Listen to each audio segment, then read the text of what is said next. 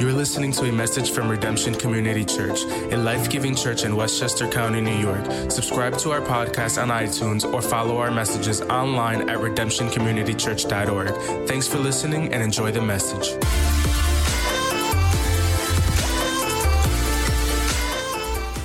Today we're in the final message of a series that we've been in for the past few weeks, based on the Old Testament book of Nehemiah, really a story of an ordinary man who God used to do extraordinary things for the kingdom of God.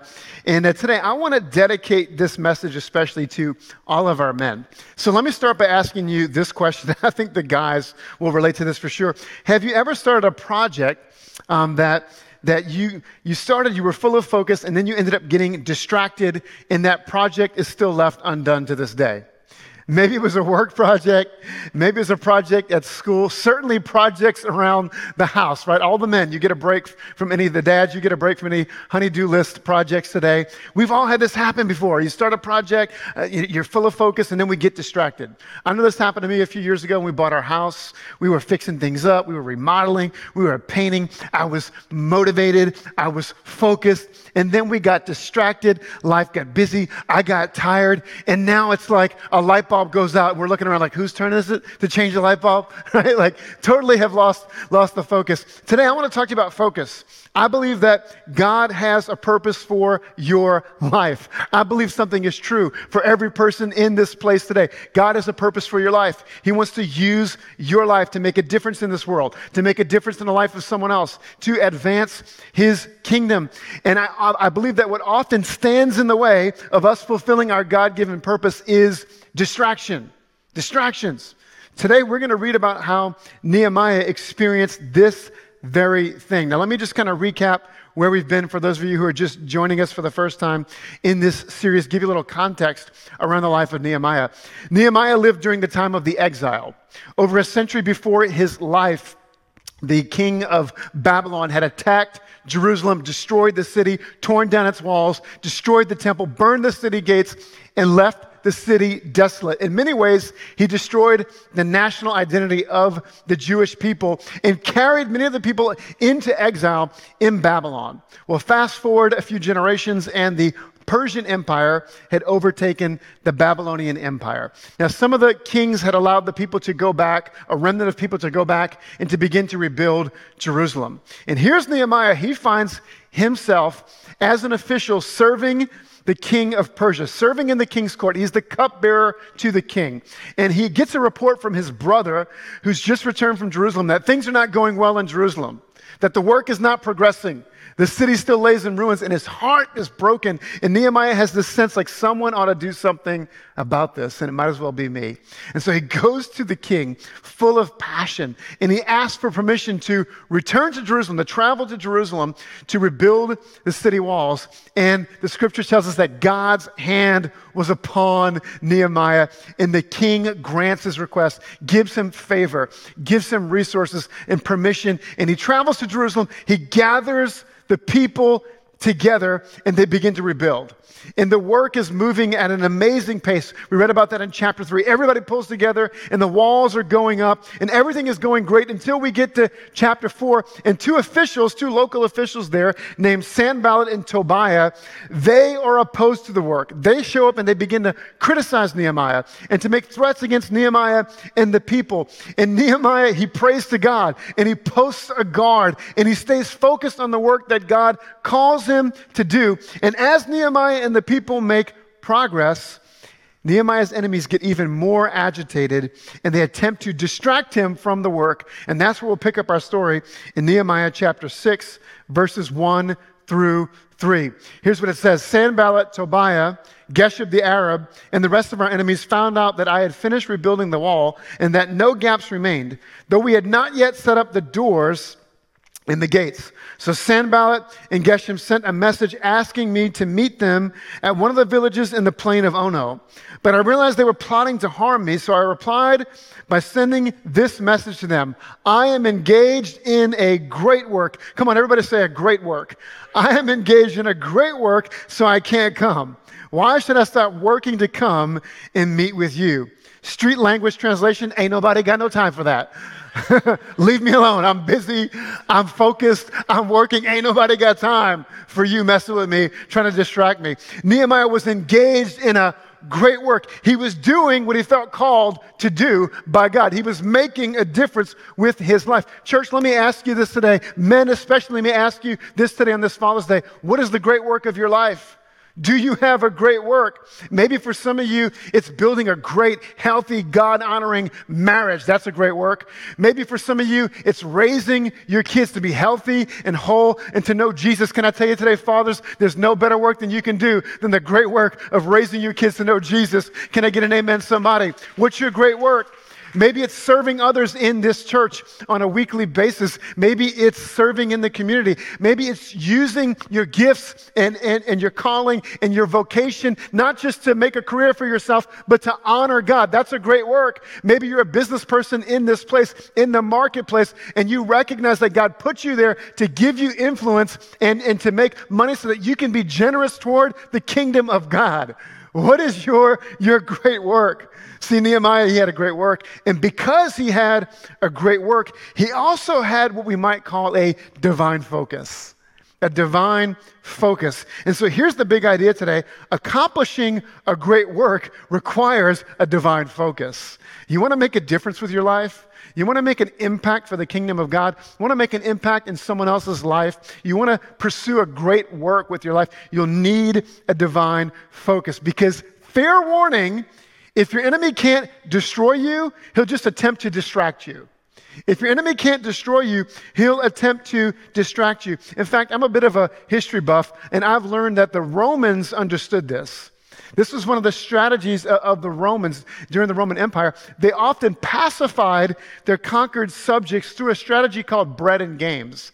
They would conquer a certain people, and then they would begin to pacify them by giving out free food. They would build amphitheaters. They would build racetracks for horses. And essentially, they distracted their enemies into submission.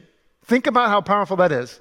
They just entertained them into submission. And I think this is one of the tactics of the enemy. If the enemy can't destroy you, he'll just attempt to distract you. And so I want to talk to you about 3 distractions to avoid that Nehemiah faced. If you're going to make a difference with your life, if you're going to pursue a great work, a life lived for the glory of God, you're going to face some distractions, I promise you. And I want you to be prepared. So let me give you 3 distractions to avoid as you're pursuing a great work with your life. Here's the first one. Number 1 is so-called opportunities.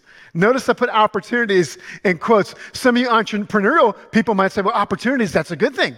I've had to pursue opportunities to advance my career. Oh, I understand. When I'm talking about opportunities, I'm talking about options that seem interesting, but in reality, they serve to distract you from what's most important. Those kind of opportunities. And Nehemiah faced them. Look at this, Nehemiah chapter 6, verse 1 through 2. It says, Sanballat, Tobiah, Geshem the Arab, and the rest of our enemies found out that I had finished rebuilding the wall and that no gaps remained, though we had not yet set up the doors in the gates. Look at verse 2. So Sanballat and Geshem sent a message asking me to meet them at one of the villages in the plain of Ono. Now let me help you out, okay? Never meet your enemy in a place called Ono, okay? Never do that. Don't you wish every bad decision, every distraction in your life came labeled as oh no? You go to buy a used car and the salesman's trying to sell you, and on the windshield it says, oh no. You know not to buy that one, right? Come on, single people, you're on a dating app and somebody hits you up, some guy or girl, and their name is oh no. You just run the other direction, okay? Don't you wish every bad decision. Some of y'all have dated an oh no before. You're like, okay, Pastor, preach. So Nehemiah's enemies, they decide that if they can't destroy his work, they're going to distract him. Hey, Nehemiah, why don't you come down from the wall? Come down from what you're building. Take a break from your work and meet with us. Now, imagine how someone else who wasn't as wise as Nehemiah may have interpreted this invitation as an opportunity. Someone else who wasn't as wise as Nehemiah may have looked at this invitation and thought, well, here's my chance. This is my chance to go meet with my critics and win them over. I'm going to show them, right? This is my chance. Sanballat and Tobiah, they are finally giving me respect, and now they want to meet with me. This means I'm legit. This is an opportunity for me to go and prove myself because these guys need to give me some respect. Come on, put some respect on my name, Nehemiah. Imagine how someone else may have seen this distraction as an opportunity, because what we call an opportunity, God often calls a distraction. What we call an opportunity, God often calls a distraction. Some of you have gotten into some business deals, business ventures that were, it seemed like an opportunity, but they were a distraction. Some of you got into a relationship that seemed like a good opportunity at the time, but it ended up being a distraction to take you off course. Come on, there are certain activities that you've embraced, hobbies, whatever that you pursued that seemed like a good thing at first, but they ended up being a distraction. How do I know if it's a good or bad opportunity, Pastor? That's a really good question. Simple. If it distracts you from doing what's most important, that's a clarifying way of thinking about it right there. If it distracts you from doing what's most important in your life, it's not the right opportunity. In fact, Jim Collins said this in his best-selling book, Good to Great. Many of you have read that book. He said, good is the enemy of great. Few people attain great lives in large part because it's just so easy to settle for a good life. Ooh, that is powerful, isn't it? Good is the enemy of great. You know, it's never been easier to become great at things that don't matter. It's never been easier in the history of humanity to become great at things that don't matter. I think the greatest threat to our lives as modern day Christians, besides sin, is distraction. We got so many ways to be distracted. You can get really good at binge watching Netflix. You can get really good at spending your whole life on social media, getting sucked into the black hole of YouTube. We got people making YouTube videos, making millions of dollars, creating videos that do not matter. And you can become really good at this these days. People are spending their lives on things that don't matter. In fact, Cal Newport wrote a book called Deep Work. And in the book, he explores the neuroscience of distraction that keeps us from accomplishing our important work. It's a fascinating book. He's talking about how all of this modern technology that we have, it's actually distracting our brains. Have you noticed your attention span shrinking in recent years? I've noticed this. There's actually neuroscience behind this. All of the distractions of our modern day technology, it's keeping us from actually pursuing the most deep work, the work that requires our full attention. And so for me, my phone spends a lot of time in airplane mode during the week, okay? I'm not available 24/7. If you try to get me, don't be offended. I love you. I'm just called to a great work. I'm pursuing a great work with my life. I got to get focused. I got to eliminate some distractions. And 4 different times, Nehemiah's enemies come to him to distract him, and each time he responds the same way. No! Look at this, verse 4. 4 times they sent the same message, and each time I gave them the same reply. I think one of the most strategic things that you can do to fulfill what God has called you to do is to learn to say no. We're going to practice it together on the count of 3. Let's practice the strategy. Ready? 1, 2, 3. No! That's it. You got it. It's a powerful word. Learn to say no. In fact, I heard one pastor say, you grow with your no's, not with your yeses. You grow with your no's, not with your yeses. Even Jesus said no at times. I think we so often think about how Jesus said yes to so many people that he allowed himself to be interrupted. He made time for people, and yes, he did that. But how many of you know Jesus often said no? Jesus said no to the crowds so he could say yes to the Father. Jesus said no to the crowds. There were times he had to get away. He had to go on the mountaintop and just get away from everybody and go pray and be recharged and connect with God the Father. Was he being mean to people? No, Jesus was being wise. He understood that he needed to say no at times so he could say yes to what was more important. Just because you can do something doesn't mean you should do something. I get invites all the time to ministry events, ministry-related events that seem like really good things, but I have to often say no so I can say yes to what's more important. If I said yes to every invitation, if I said yes to every partnership, I'd be running in 1,000 different directions. And in fact, I read an Italian proverb the other day that says, often he who does too much does too little. He who does too much does too little. And I have friends who, I'm sad to say this, they never accomplish anything because they're always chasing after everything. I have friends that I talk to, every time I talk to them, it's a new business venture, it's a new opportunity, it's a new thing, and they're chasing after all these things. And over the years, what I've noticed is they haven't accomplished much, they haven't really accomplished anything because they're chasing after everything. Come on, church, you got to remember, you have a great work. God has called you to a great work, to live with divine focus. And as you live with divine focus, you'll begin to discern the difference between opportunities and distractions. We've got to know the difference. We're talking about some distractions that will come into our lives. If we're going to pursue a great work, lives lived for the glory of God, we're going to face distractions. I would say probably the number one thing besides sin that will stop us from fulfilling our God-given mission purpose will be distractions. Here's the second thing we have to avoid. Number two is rumors. Everybody say rumors. Rumors.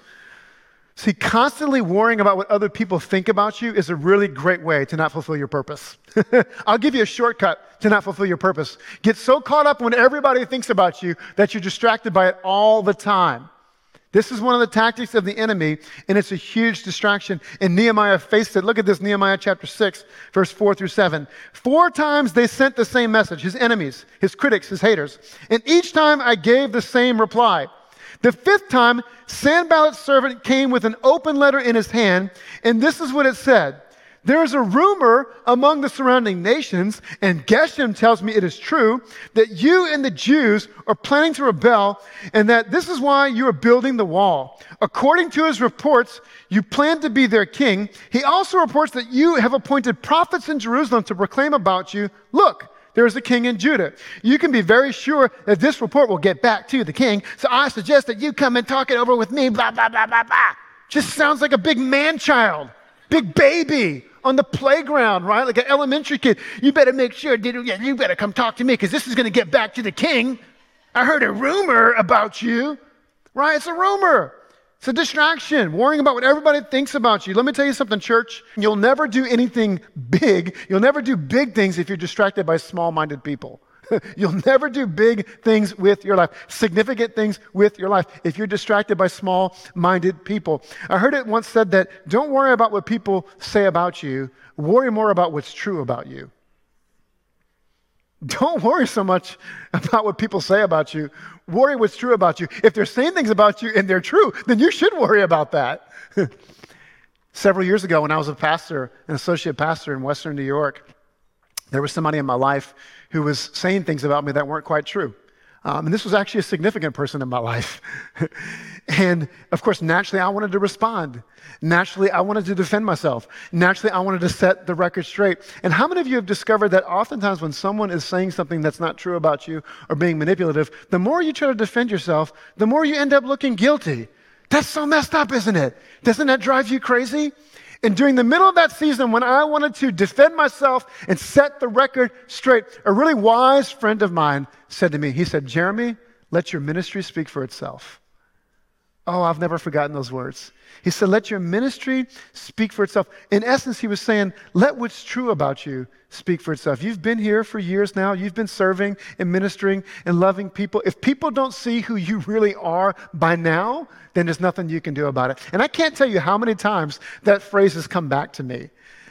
Let your ministry speak for itself. And we haven't had many people leave this church bad over the years, but every now and then, there have been people who have left and they've been committed to saying things that aren't true about me. And when I'm tempted to defend myself, I just remember, let your ministry speak for itself. You've been here for years now, preaching and teaching and loving people and serving. If people don't know who you are by now, then don't worry about it, okay? Now be careful what you say about your pastor, because I know a lot of Italians, and they know how to make it look like an accident. I'm just saying. Pastors are relationally connected, all right? Just saying. Tonight, he sleeps with the fish, you know? It's Father's Day. I'm going to say whatever pops in my head today. Look at this, Nehemiah chapter 6, verse 8.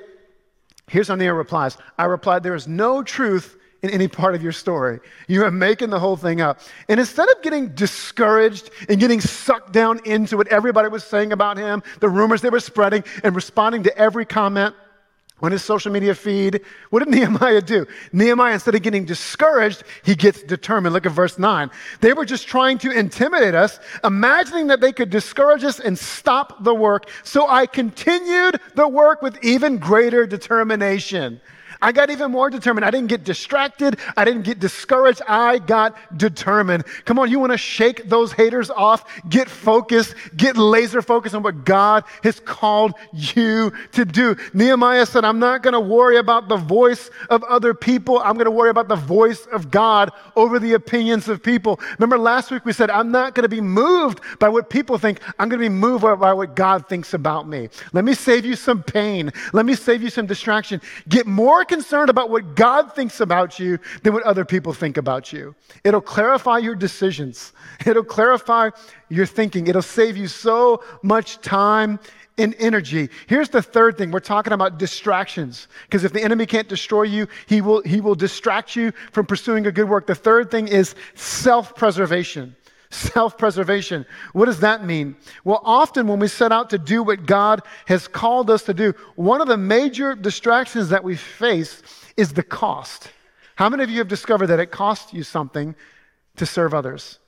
How many of you have discovered that it costs you something to pursue the things of God, to allow God to work through you? And I think often we set out with passion like Nehemiah. Our heart is moved. Our heart is broken. We sense the call. We see the vision. We want to make a difference. And we set out with passion. But then we begin to count the cost. What's this going to cost me in time and in energy and money and an effort to serve, to love, to give, to volunteer, right? Nehemiah, he faces this very distraction. Look at verse 10. It says, later I went to visit Shemaiah, who was confined to his home. He said, let us meet together inside the temple of God and bolt the doors shut. Your enemies are coming to kill you tonight. Now, we don't know much about Shemaiah, but evidently he had access to the temple. Maybe he even came from the priestly class. Either way, he claims to have some insider info about Nehemiah's enemies and how they're coming to kill him. And look at what happens, verse 11 through 13. But I replied, should someone in my position run from danger? Should someone in my position enter the temple to save his life? No, I won't do it. I realized that God had not spoken to him, but that he had uttered this prophecy against me because Tobiah and Sanballat had hired him. They were hoping to intimidate me and make me sin. Then they would be able to accuse and distract me. Okay, so what's going on here? Why is Nehemiah talking about sin and distractions and what is going on? Well, first of all, Nehemiah is very brave, okay? He is stepping up with God-given, Holy Spirit-inspired courage, and he's standing up to these guys. But there's more that's going on here. See, Nehemiah recognizes that this is a trick because why? He's familiar with the law of God. He's familiar with the Word of God. And according to Old Testament law, you can read about this in the book of Numbers, as a layman, he wasn't permitted to enter into the sanctuary of the temple because it was reserved only for the priests. In fact, in 2 Chronicles, you can read about this King Uzziah. He's actually punished with leprosy because he goes into the temple to burn incense, and he had no permission to do that. That was something reserved for the priests, not for the king. And so Nehemiah knows the Word of God. That's a sermon for another time. You want to avoid the distractions of the enemy? You better know the Word of God. You got to know Scripture. And so Nehemiah recognizes that this is a trap. And basically, Nehemiah responds by saying, I'd rather die than desecrate the temple. Go ahead and send the enemies my way because I'm not going to do this thing. He recognizes that this guy is a false prophet who wants him to focus on self-preservation instead of his calling. Go save yourself. We can lock you in the temple. That's a great place for you to hide. Nobody will look for you there because you're not supposed to be there. Go save yourself because your enemies are coming. Here's the reality. Fear of people often leads to a compromise of integrity. You see, Nehemiah's enemies try to use fear to get Nehemiah to compromise his integrity. Had he given in, then this would have discredited his leadership, and perhaps everything that he was trying to accomplish would have come to a halt. It would have affected everything he was trying to do, the way that people looked at him, the way people saw his leadership. Fear of people often leads to a compromise of integrity. And some of you have experienced that. Some of you, maybe you've experienced the manipulation of a manager. who tried to get you to do something that was wrong, or a boss who asked you to do something that was unethical. Or maybe you were concerned about what other people would think about you if you didn't cut corners like everybody else did. You knew it wasn't right, but you knew it was the kind of the culture of the place where you worked. And how are people going to look at me if I don't do what everybody else is doing? And you thought about there's a price to be paid. How's this going to affect me? How's this going to affect my career? How's this going to affect my job? See, fear of people is often about self-preservation, isn't it? How do I protect myself? How do I protect my job, my money? I have to do this to survive. Some of you have experienced that. What's the solution? Well, the solution is to take Nehemiah's outlook and fear God more than you fear people. Fear God more than you fear people. You got to get to the place, God, I fear you with a healthy respect. I care more about what you think about me. I care more about your opinion of me. Man looks at the outside, but God, you look at the heart. I'm more concerned about offending you than offending these people. I'm more worried about being right with you than doing things the wrong way so I can be right with my boss. Are you with me? God, I'm more concerned about doing this business deal in an ethical way. I'm more concerned about not overcharging this person because I'm less concerned about my wallet than I am about being right with you. Am I preaching to anybody this morning who lives in the real world? Right? I'm more concerned about what you think about me.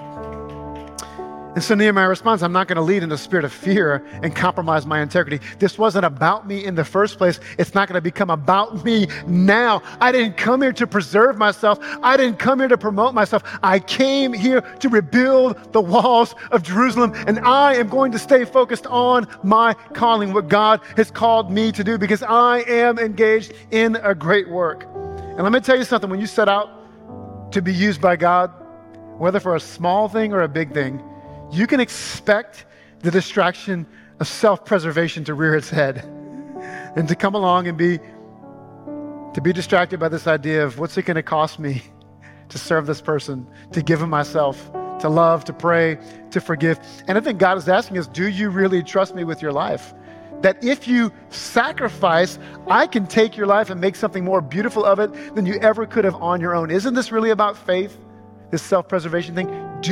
God is saying to me, do you trust me with your life, with your time, with your energy, with your finances, that I can redeem anything that you give back to me and transform it and make it into something more beautiful and meaningful than you ever could on your own. Church, here's what I want you to know today. Men, look at me on Father's Day. God has great purpose for your life. Every person in this place, He's put something of himself on the inside of you. You're made in his image. You have gifts. You have talents. You have experiences. You have things that God has placed on the inside of you. And God wants to use you. As a follower of Jesus, if you're a follower of Jesus, he wants to use you to make a difference for his kingdom, to impact someone else's life. He's called you to a great work. And the number one thing besides sin that will stop you from accomplishing what God has called you to accomplish is distractions. And so we have to have a divine focus. Like Nehemiah, we got to get laser focused on what God has called us to do. And here's what I want you to remember. Whenever you set out to do what God has called you to do, whether it's simple or whether it's a major life decision, I want you to be prepared. I want you to be prepared for when the distractions come, to respond like Nehemiah responded. Come on, 5 times, they came at Nehemiah. He's up working on the wall. God's using his life. He's orchestrating. He's leading. He's organizing the people. And they keep coming to him to try to distract him. And how does he respond in verse 3? I am engaged in a great work, so I can't come. Why should I stop working to come and meet with you? Come on, I want you to get to the place when the distractions come, you respond, I'm doing a great work. I can't come down. When the criticism comes, I'm doing a great work, I can't come down. When the rumors are spread about you, when someone says something about you that's not true and tries to distract you, I'm doing a great work, I can't come down. I'm helping a loved one right now through a hard time, I'm doing a great work, I can't come down. I'm serving on the next gen team.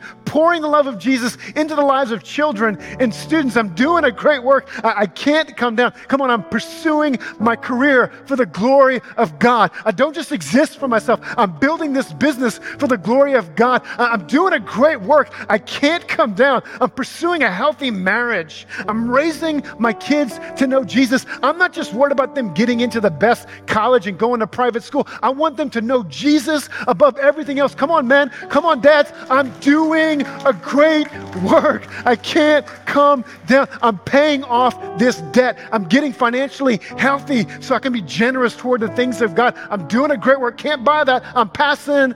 I can't come down. I'm taking care of my body. I'm getting healthy. I'm getting healthy in mind and in spirit. And I recognize that my body is the temple of the Holy Spirit. And I'm staying focused. I'm doing a great work. I can't come down. Nehemiah stays focused on his great work. And he sees it through to completion. Look at this, verse 15 and 16. So on October 2nd, the wall was finished, just 52 days after we began.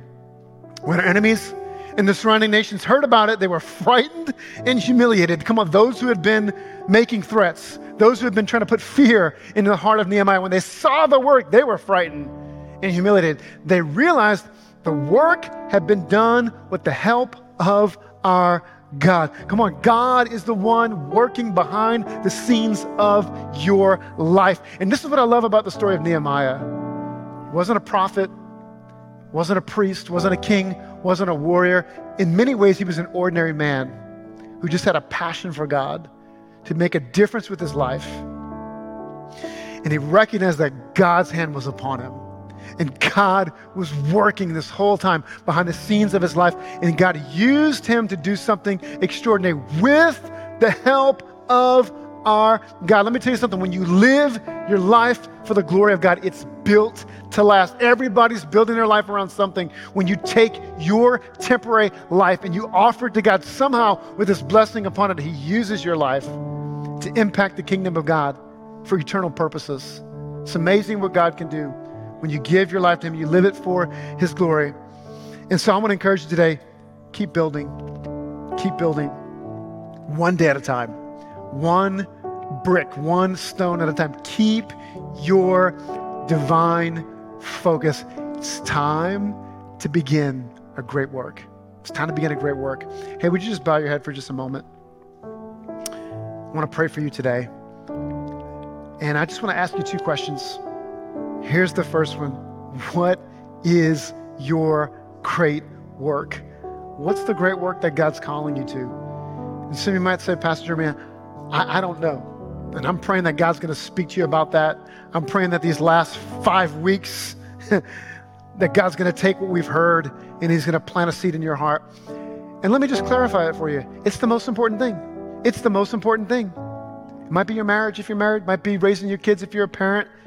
For many of us, it's our career, and we need to think about how that's used and stewarded toward the glory of God. It may be a decision you have to make about some life change, pursuing something, stepping into something, starting a business, going back to school. I don't know what it is, but what is the great work? Maybe it's getting healthy that God is calling you to. And then here's the question, who or what is trying to distract you from it? Who or what is trying to distract you from it? I want you to think about that. And now I want you to stand with me as we pray together. And we're going to do what Nehemiah did. We're going to call out to God for help. All throughout this series, Nehemiah has called out to God for help, and we're going to do that today. Would you pray with me today? And we're asking, if you don't know what that great work is, God, show me. Father, we're coming to you. We're asking, we're knocking, we're seeking. God, we want our lives to make a difference for you. God, we want our lives to be used for your kingdom, God. We want to know that our lives have made a difference. And so, God, we're asking you to show us what's the great work that you want to do through our lives. Father, there's some people who are sincerely praying that prayer in this place. God, I pray that you would answer. I pray that you would show them. I pray that you would help them to know what their great work is. And for those who know what it is, the most important thing, I pray that you give them a divine focus today. Somebody needs to pray that today. Father, give me a divine focus. Keep me from the distractions of the enemy. A divine focus. Father, keep us from any opportunities that are truly distractions. Father, give us wisdom to know the difference between opportunities and distractions. Father, help us to care more about what you think about us than what other people have to say about us. Father, help us to be willing to pay the price when the distraction of self-preservation comes along. God, to recognize that the sacrifice is worth it, that you are a redemptive God, that Jesus, you call us to take up our cross and to follow you. And whatever cost we got to pay, it's all going to be worth it when it's all said and done. When we stand before you one day, God, give us that divine focus. Give us that divine focus. And now I want to pray over our men today, especially over our men. Come on, if you're with a loved one, would you put a hand on their shoulder with dad, with a husband, significant other, brother, friend, church family?